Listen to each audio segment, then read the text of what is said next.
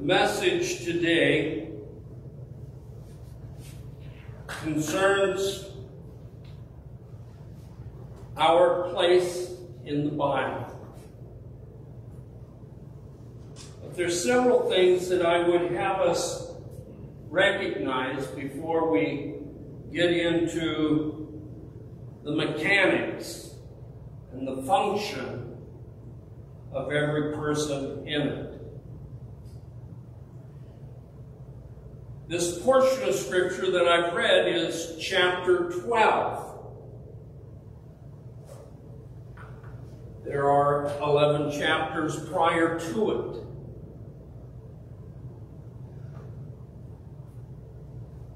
We are not far off when we consider as to the importance that Paul puts to the functioning body, as to the relationship, as to where this portion of Scripture is given. Please hear me when I say, we, each one, uniquely made of God, are intended to function in and with and a part of the body. It would be easy to get caught up in the simple mechanics of it. Am I the third joint of the index finger of my right hand in regards to the body? Am I the big toe? We're talking about the body, many parts. Are we aware of our participation in a particular part of the body of Christ? Now, I'm jumping ahead in my sermon a little bit. It is not so much the function of our part in the body as to the part of the body that we are joined to. Jesus said himself, I am the vine, you are the branches. We think about that. The vineyard, the vine, the branch, and the emphasis of the branch attached to the vine is that it might bear fruit. When we look at 1 Corinthians, there are things that Paul builds up to. I want you to hold that thought, because now I'm going to another thought, and then we'll come back again. 1 Corinthians 12, 13, and 14 have to do with the operation of the spiritual gifts that Christ has given to the church by way of the Holy Spirit. Now, are any offended when I say that it is not God the Father, God the Son, and then the Holy Bible?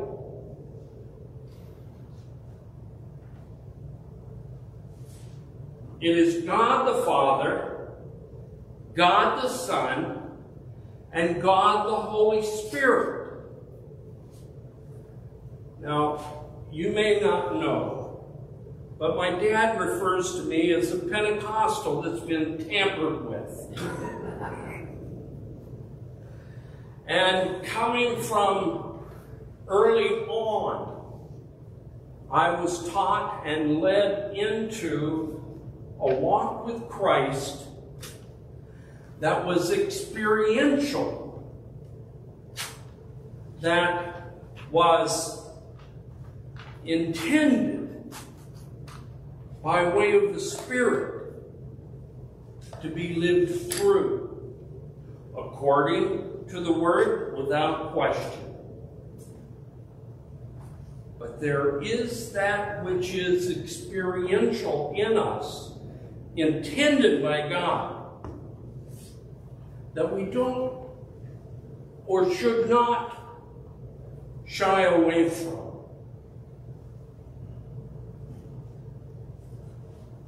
God so loved, He gave. Christ so loved that He submitted and yielded to the Father's will. And the Holy Spirit given to us until the end. We're talking about our place in the body, but I'm wanting to set some parameters first that we understand. Because our place in the body is not just about function. It is not just about how we move and have our being in regards to the body, as important as that may be. Chapter 12 through chapter 14 deals with the operation of the gifts of the Spirit. If you were to take a moment and turn to the very first chapter in Corinthians, even part of the greeting that Paul gives in verse 5, "For in Him you have been enriched in every way with all kinds of speech and with all knowledge, God thus confirming our testimony about Christ among you. Therefore, you do not lack any spiritual gift as you eagerly wait for our Lord Jesus." In the first chapter, he addresses what, in my understanding, is what they took the greatest pride in. We are able to have gifts of wisdom, words of knowledge. We're able to pray and see miracles. We're able to have messages in tongues, the interpretation, discernments of spirit. And Paul is saying, yes, you have that. He addresses that up front.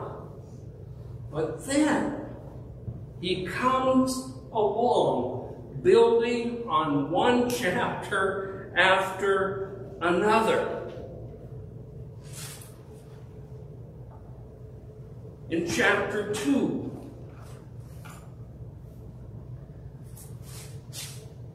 also in part of chapter 1, I should add, that Paul, after stating what they move in and flow with, says, you've got a problem among you, and it has to do with appetite. You've got a cafeteria-style Christianity. You go through as if a buffet, and you pick this or you pick that, you leave that, and you move along. Paul would say, some of you say, I'm of Apollos. Others would say, but I'm of Cephas. Others would say, I follow Paul. And yet another would say, you can have all three of them. I'm going to cling to Jesus. So Paul, up front, distinguishes the fact that they have received the Spirit, they have the gifts of the Spirit, but they're off. And so Paul goes through these chapters, pulling back that which is important, that which is key and crucial.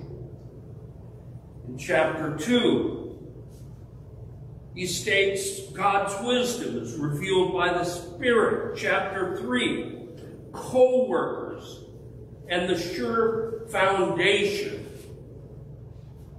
will be revealed by fire. Chapter 4, Paul asserts his leadership place. Chapter 5, there's a young man that has taken up with his stepmother.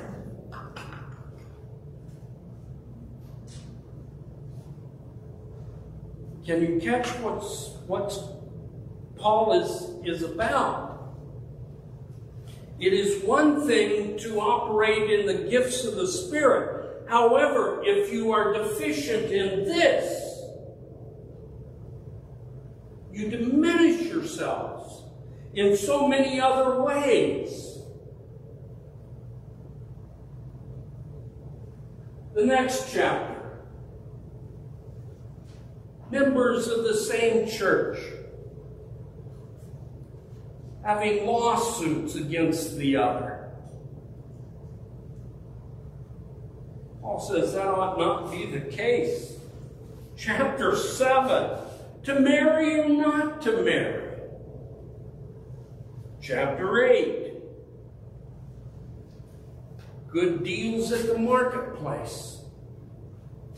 Hey, I got the best cut of meat at a cut rate price, and I was able to get it for little or nothing, and I brought it home, I cooked it, it was just wonderful.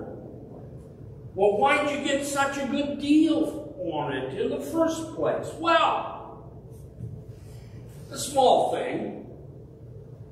It was food that was offered to an idol first, but disregarding that, I've got freedom in Christ. So I made a good deal. I picked it up. I took it home. And boy, was it ever good. Chapter 9, Paul then hammers home again his place and his rights as an apostle to speak, to develop parameters and laws as to what is acceptable, what is not acceptable, and though the gifts of the Spirit are absolutely incredible, and they come to function, to bring us along, to mature us, to help us, to give us the wherewithal that we need to carry on spiritually. However, if we're missing it in our day-to-day walk, in our choices that we make, the other things that we give ourselves to the expense and exception.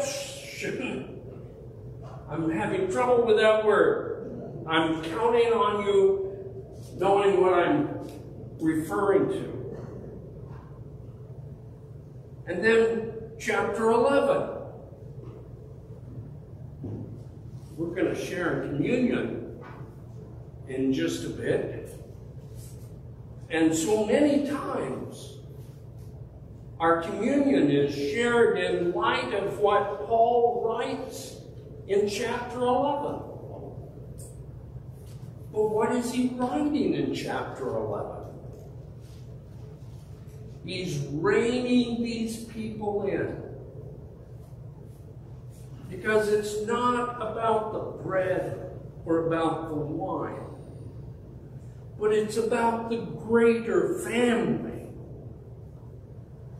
The rich who can afford come and binge on that potluck.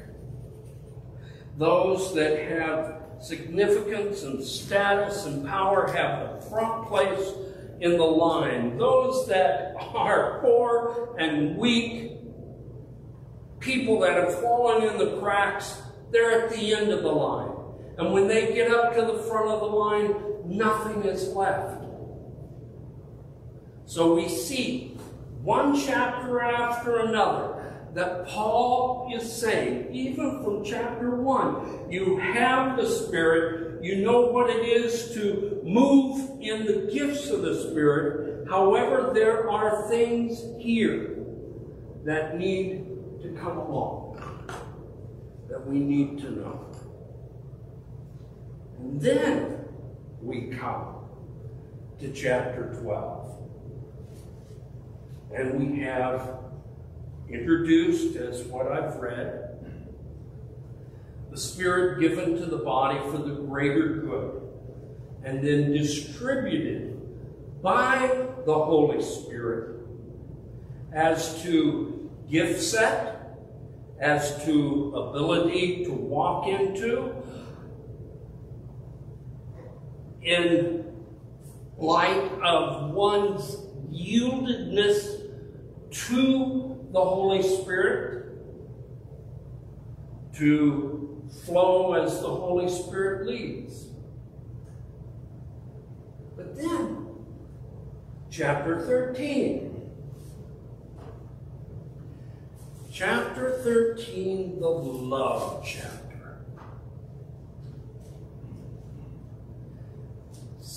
How many of you at your weddings had a portion of the love chapter read? Yeah. Many, most. But do you know why the love chapter was placed in light of 1 Corinthians? It's because of the pride that was taken, which Paul recognizes in chapter 1. That they would take their significance. I was able to pray over someone and they were healed. Glory to God. But I was the one, the conduit through which God flowed.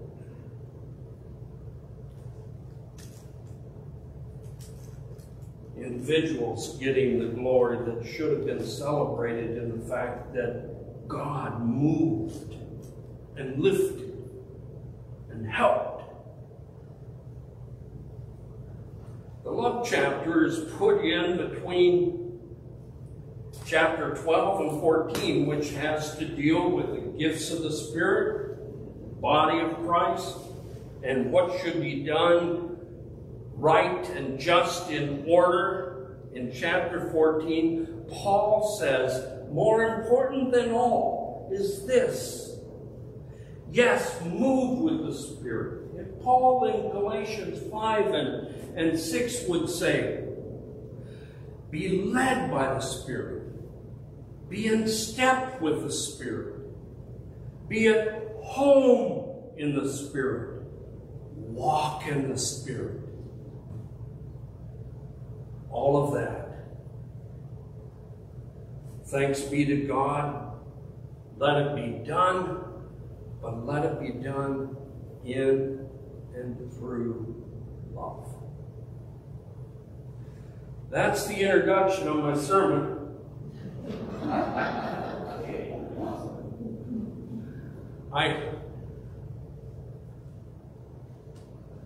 I could not come to chapter 11 and just jump in the middle of chapter 11 and begin to expound on this, that, and the other without us having an appreciation of what Paul was getting across to the people in Corinth.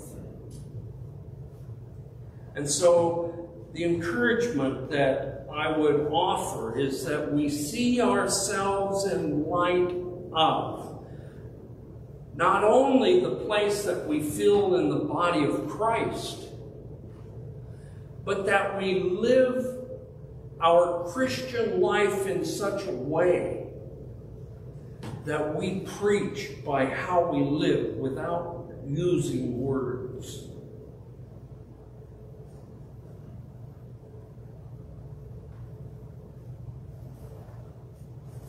I came out of my study one day in Kamiah, Idaho, sitting on the front row, middle pew in the sanctuary was a lady that I recognized from the Pentecostal Church of God. And she had made her way into the church. She had come forward. She was sitting in the pew. The sanctuary was just solitary except for her. I had heard the door open, so I walked up in there, walked out into the sanctuary, and there she was sitting. She was crying. And she was saying, how can people be so hard and mean? People who claim, she said, I'm quoting, those who move in the gifts of the Spirit.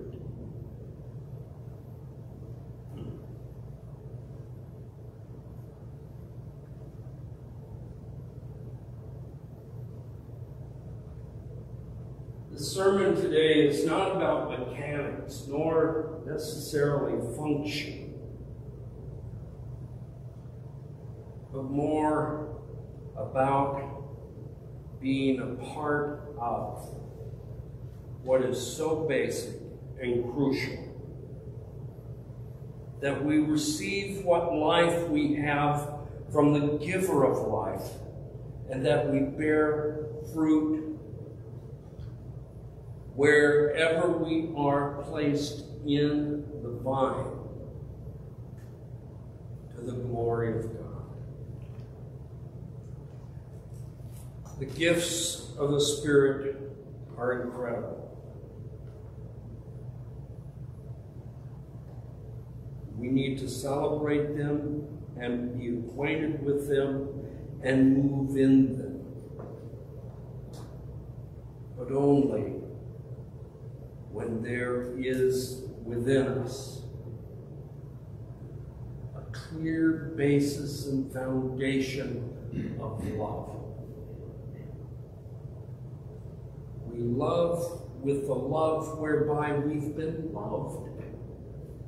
We give that which has been given to us, not that we have earned by any mark of our own.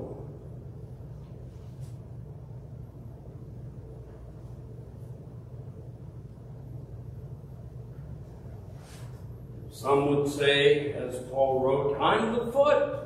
Others would say, I'm more related to the head, I'm the neck. Ina Yerke, little gal about this high. My better half is with me today. Connie, my wife, will be married 50 years next April. Ina Yerke looked up at me, and I'm not that tall, but she looked up to me and she said, Stan, you may think you're the head of your family, but I know the neck that turns the head.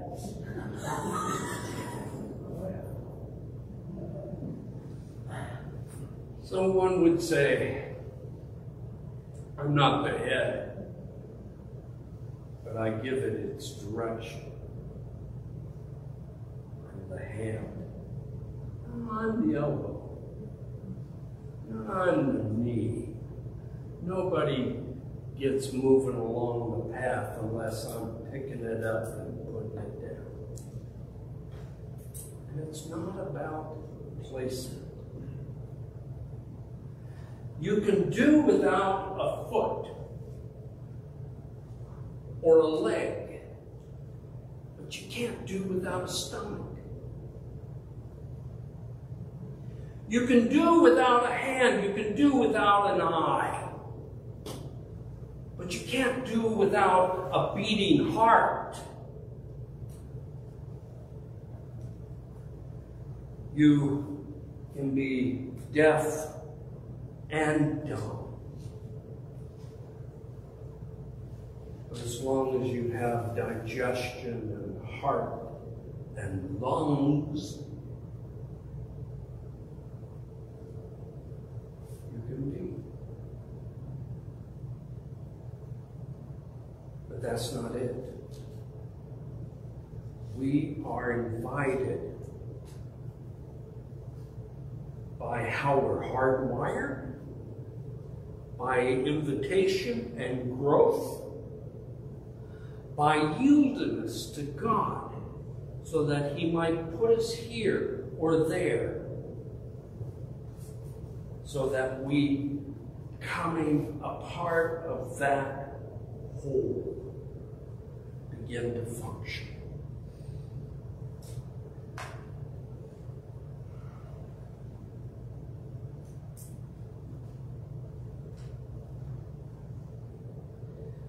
Several verses that call for focus.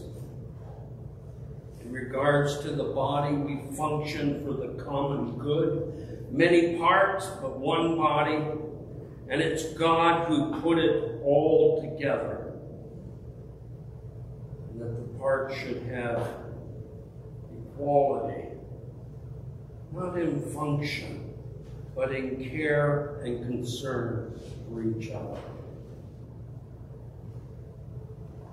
Ever have your back go out?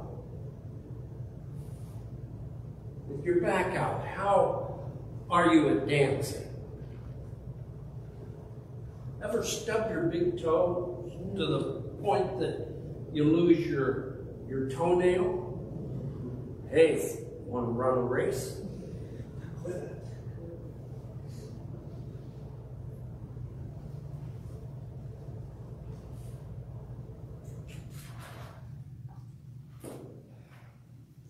Sitting on a deck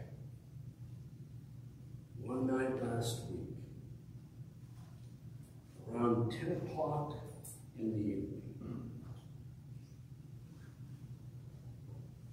It was dark. We could hear crickets and frogs.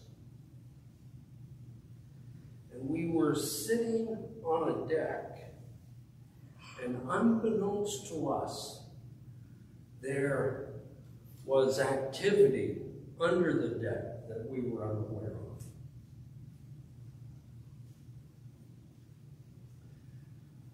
I was sitting in such a place that the sound that I heard sounded like a sprinkler that was just coming online. You know, underground sprinkler. The swoosh of air and the sound of water coming, and then the beating of sprinklers. Earlier we had witnessed, we were at our youngest daughter's house. Our youngest daughter's only son came home with 3 kittens. And we watched these kittens play on the deck. And then they disappeared. And then the sound that I thought was the sound of underground sprinklers. Jason, my son-in-law, the thinker, with the brain in his head, calculated that it's too soon for the water to come on. So if it's too soon for the water to come on, what's that sound? Now it was dark, and though we had a fully functioning body, you can't see in the dark. Get a flashlight. All of us come down the steps, off the deck, and around, and we catch a glimpse of one of the 3 kittens, kind of going forward, jumping back. And then we were able to see, and then the light arrives. And once again, we hear that sound. Can you guess what the sound was we were hearing? Snake. It was a rattlesnake. Oh. So, we're all on our hands and our knees. And we're all taken with what we're seeing. Boy, the snake sure blends in with the dirt, the cement. Oh, did you catch the glint of its eye? Did you see the flash of its forked tongue? Ah, you hear the sound. And the kittens were tormenting this snake. Thanks to the kittens, we were alerted to danger that could have been. There was a snake apparently in the grass before it was the snake under the deck. And you catch a sense of the drama that unfolded as we exercised through our limbs, foot, knee, elbows, hands, necks.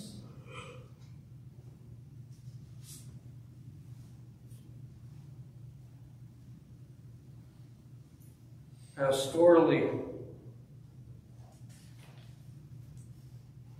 along with Paul, I would want so much for all of us to move and have our function and being as a part of the body of Christ,